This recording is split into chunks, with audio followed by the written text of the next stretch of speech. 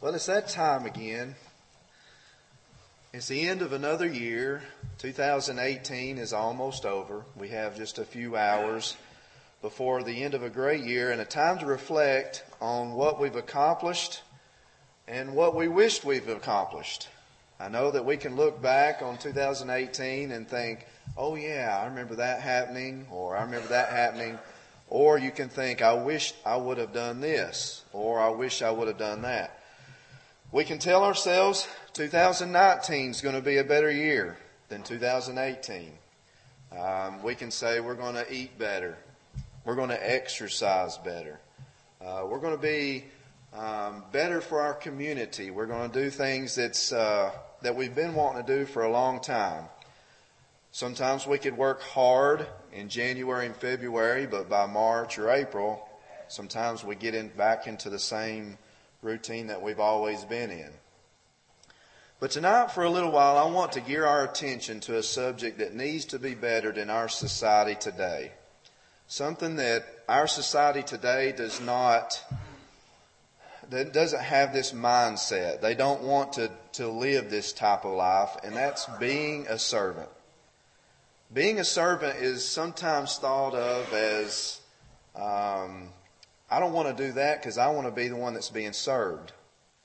I don't want to do that because that means I'm lower than that person. If I'm serving him, I'm lowly, I'm lower, I'm not as great being a servant. But what does a servant simply mean? A servant simply means one that serves another. Someone that serves another is something that we want to do. But is it something that you want to do, or is it something that you're forced to do? Say you're at your workplace. A lot of times that's where there's more servants because they have to. That's their job. If you're at a bank, you're a bank teller. If you're at a grocery store and you're a teller, anywhere you are, you're serving others because that's your job. You get paid to do it maybe. My job, I enjoy what I do. I enjoy serving others. But is it something that you're forced to do? Do you have to make yourself be a servant? Do you put others before you, like I said, at your work? Do you do it with your friends? Do you do it at other places? If you're afraid to do this, why? What is the cost to you? What is the cost to you to be a servant to someone else? But what would the world be like, my last question, what would the world be like if we all gave without expecting anything in return? Great leaders are vulnerable and unselfish, and they also earn the respect of everyone. When somebody is a servant, they show you what it is to be a true servant. But what does the Bible say about being a servant? Of course, the Bible has a great deal to say about servanthood because the central theme of the Bible is the servant of all, Jesus Christ our Savior. As was read in Mark chapter 10, it says, "For the Son of Man did not come to be served, but to serve, and to give his life a ransom for many." When we put Jesus in his rightful place as Lord, he rules as Lord of our lives. He's expressed in the way that we serve others. If you'll turn with me to Mark chapter 9. In Mark chapter 9 and verse 35, it reads, "As he sat down, he called the 12, and he said to them, 'If anyone desires to be first, he shall be last of all and servant of all.'" And it also says in John chapter 15, in John chapter 15, verses 12 through 13, he says, "This is my commandment, that you love one another as I have loved you. Greater love has no one than this, than to lay down one's life for his friends." Jesus was the perfect example as he came to this earth and showed us a servant, showed us to be how to serve others. And not only that, but to do it with love. But my next question is, why should we want to serve God? The fact that we should serve God, first of all, is obvious in Scripture. Luke chapter 4, verse 8, it says, "And Jesus answered and said to him, Get behind me, Satan, for it's written, you shall worship the Lord your God, and him only you shall serve. So we have in Scripture knowing that God is the only one that we should serve and the only one that we should worship. But now we shouldn't leave it at that. We shouldn't do it just if you're forced to. You know, I've told Connor this before. As a parent, your children, you would like for them to do it because they care to do it, not just because it's a force to. As a parent, you want them to understand why they're doing the things they're doing. And I think that's what God's saying here. He wants you to do it because it will better you. Not just because God wants to be served, but because He wants you to be lifted up. So we should want to. Every Christian might have a different reason for serving God. Everyone in this room has a different way of serving God. Different people are motivated by different things.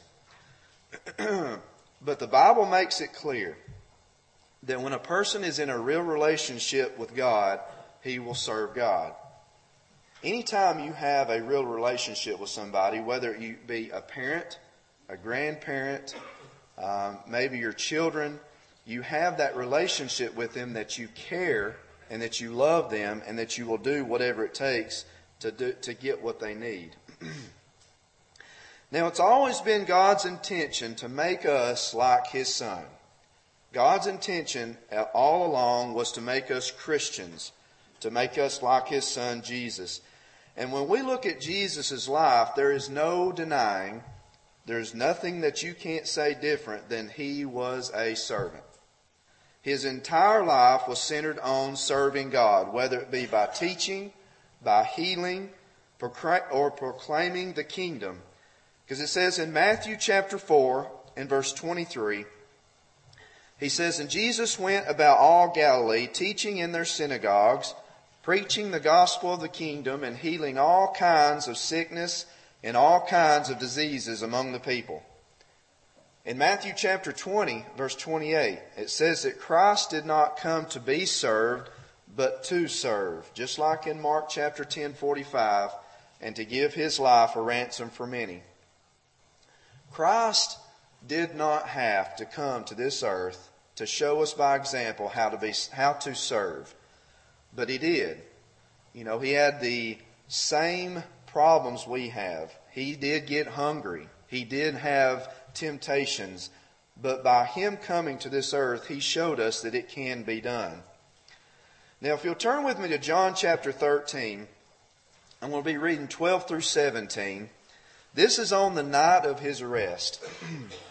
Jesus decides He washes the disciples' feet. And it reads, so when He had washed their feet, taken His garments and sat down again, He said to them, do you know what I have done to you? You call me teacher and Lord, and you say, well, for so I am. And if I then, your Lord and teacher, have washed your feet, you also ought to wash one another's feet. For I have given you an example, that you do as I have done to you. Most assuredly I say to you, a servant is not greater than his master, nor is he who is sent greater than he who sent him. If you know these things, blessed are you if you do them. We're called Christians for a reason, because we're to follow Jesus as our example. You know, Jesus showed us how to live. We have many people in our lives that tell us you need to do this, or tell us that we need to act this way. But when they show you and when they live that life, those are the people that you look to and those are the people that you want to imitate. But we have to humble ourselves to become servants. You know, if you're forced to become a servant, if you're forced to serve somebody, if you're forced to do things just because you know that's the right thing, we need to humble ourselves. We need to understand that, you know, we're here to further the kingdom. We're here to spread the word so that the church can become great. Unless you humble yourselves, that can't happen. When we have a humble opinion of ourselves, we see ourselves like Paul the Apostle did in 1 Corinthians chapter 15. In 1 Corinthians chapter 15, starting verse 9, Paul says, "For I am the least of the apostles, who am not worthy to be called an apostle, because I persecuted the church of God. But by the grace of God I am what I am. And his grace toward me was not in vain, but I labored more abundantly than they all, yet not I, but the grace of God which was with me." Paul had a relationship with God. He had it through Christ that we should all in this room want. He devoted his life to truly serving God. He spread the gospel of Jesus Christ, and he knew that his life before, like many of us, we have a life that we know that is not worthy enough. Paul was the same way, but he knew by the grace of God he was wrong. He became aware of the love and grace that God had given him, and his response was to serve it. But you have to be careful who you give your service to. You have to know that what you're giving your service to is correct. You can't be a servant to Satan and also the Lord of heaven at the same time. Jesus warns us in Matthew chapter 6, verse 24. He says, "No one can serve two masters. He'll either hate the one and love the other, or he will be loyal to one and he'll despise the other. You cannot serve God and mammon." So when you decide who you're going to serve, you got to decide what life you want to live. You have to decide, am I ready to give up the world? Am I ready to stop serving the world and start serving Christ? Jesus says in Luke chapter 8 and verse 14 that if you serve the wrong things, you'll be fruitless. In the parable of the sower, Jesus says in Luke chapter 8 verse 14, "Now the ones that fell among thorns are those who when they have heard, they go out and are choked with cares, with riches, and with pleasures of life, and they bring no fruit to maturity." Just like someone with an orchard, someone with a nursery, someone that has fruit trees, if it doesn't bring forth fruit or if it doesn't bring forth good fruit, they cut it down. It's not needed. Your service for the world is not something that bears good fruit. You want to serve God so that you bear good fruit. Now, when you have a relationship with God, it's like anything else. You try your hardest to show appreciation for His love towards us. When somebody gives you a gift, sometimes you might think the gift is greater than another gift, but when they give you that gift, you're appreciative of it. You want to show your appreciation. You want to show that you are thankful for that gift. God is like that. We can give away only what we first received. If you want to serve God, you have to get to know Him. There's too many people that try to have a least relationship possible with God. As little as they can, because they want to fit all the other stuff they would rather do in life, and they fit God towards the very end. In order to serve God, you need that great relationship. You have to get to know Him. Serving God will not go unnoticed, though. God has stayed true to His promises. In Hebrews chapter 6, in verse 10, it reads, "For God is not unjust to forget your work and labor of love, which you have shown towards His name, in that you have ministered to the saints and do minister." That's the problem with being a servant. Sometimes you think, well, I'm going to put all my time and I'm going to put all my effort towards this one thing. Am I going to get my due reward? Am I going to get my due diligence? God has never slacked on His promises, and He won't with any of us. Christians have been saved to serve. That is the reason why we are Christians. We are here to serve. Whether it be our community, whether it be the place that you work, wherever you live and wherever you go, being a Christian means to serve. We need to be servants to our brethren and those in the world because it's a noble calling. If you had somebody great ask you to do something, say, a king or the President of the United States, you would be elated. You would be glad to do what he called you to do. So we should be gracious. But if we choose not to serve God, we'll just remain a slave to sin. We should, in Romans chapter 16 and verse 16, it says, "Greet one another with a holy kiss. The churches of Christ greet you." Remember, our service to others doesn't only affect us personally, but it also affects the church too. I remember this. I used to be a waiter a long time ago, and I've asked, there's other waitresses and waiters that's worked in restaurants. And I don't know if it's a surprise to you, but it's not good that I heard this.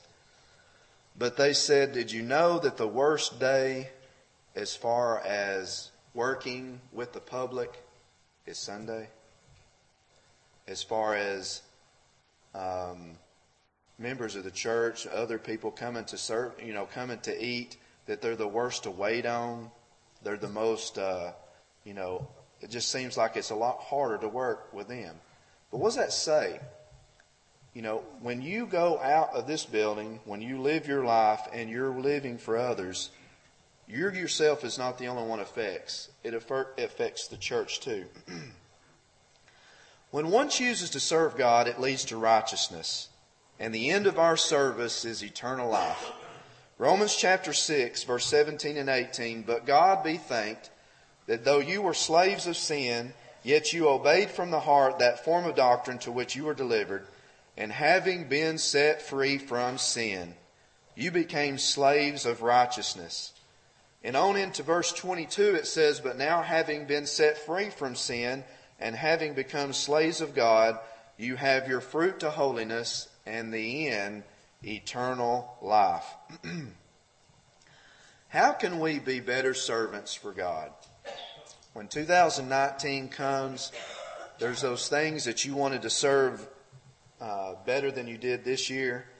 It's a great time to start. When you look around you and you don't see people that you used to, reach out to them. Ask them what they need help with. Maybe someone in the community that could use a little help. Reach out to them. Help those that need help. Don't let the cares of the world weigh you down. You don't want thoughts of the world to distract yourself from what you know you need to do. But have you been freed from sin? Have you been freed from sin to serve Jesus Christ? Romans chapter 6 and verse 6, "Knowing this, that our old man was crucified with him, that the body of sin might be done away with, that we should no longer be slaves of sin." Is there anyone here tonight? Are you ready to be baptized with the baptism that raises you as a new creature, to where you can obey that gospel, and that you can be a Christian, and then that you can serve like all Christians should? Why not tonight? Why not tonight decide that you need to come up here, obey the gospel, and there's be somebody here that can help you tonight? I want you to start a wonderful life of peace and happiness, knowing that you are saved. As we all stand, if there's any need, please come forward now.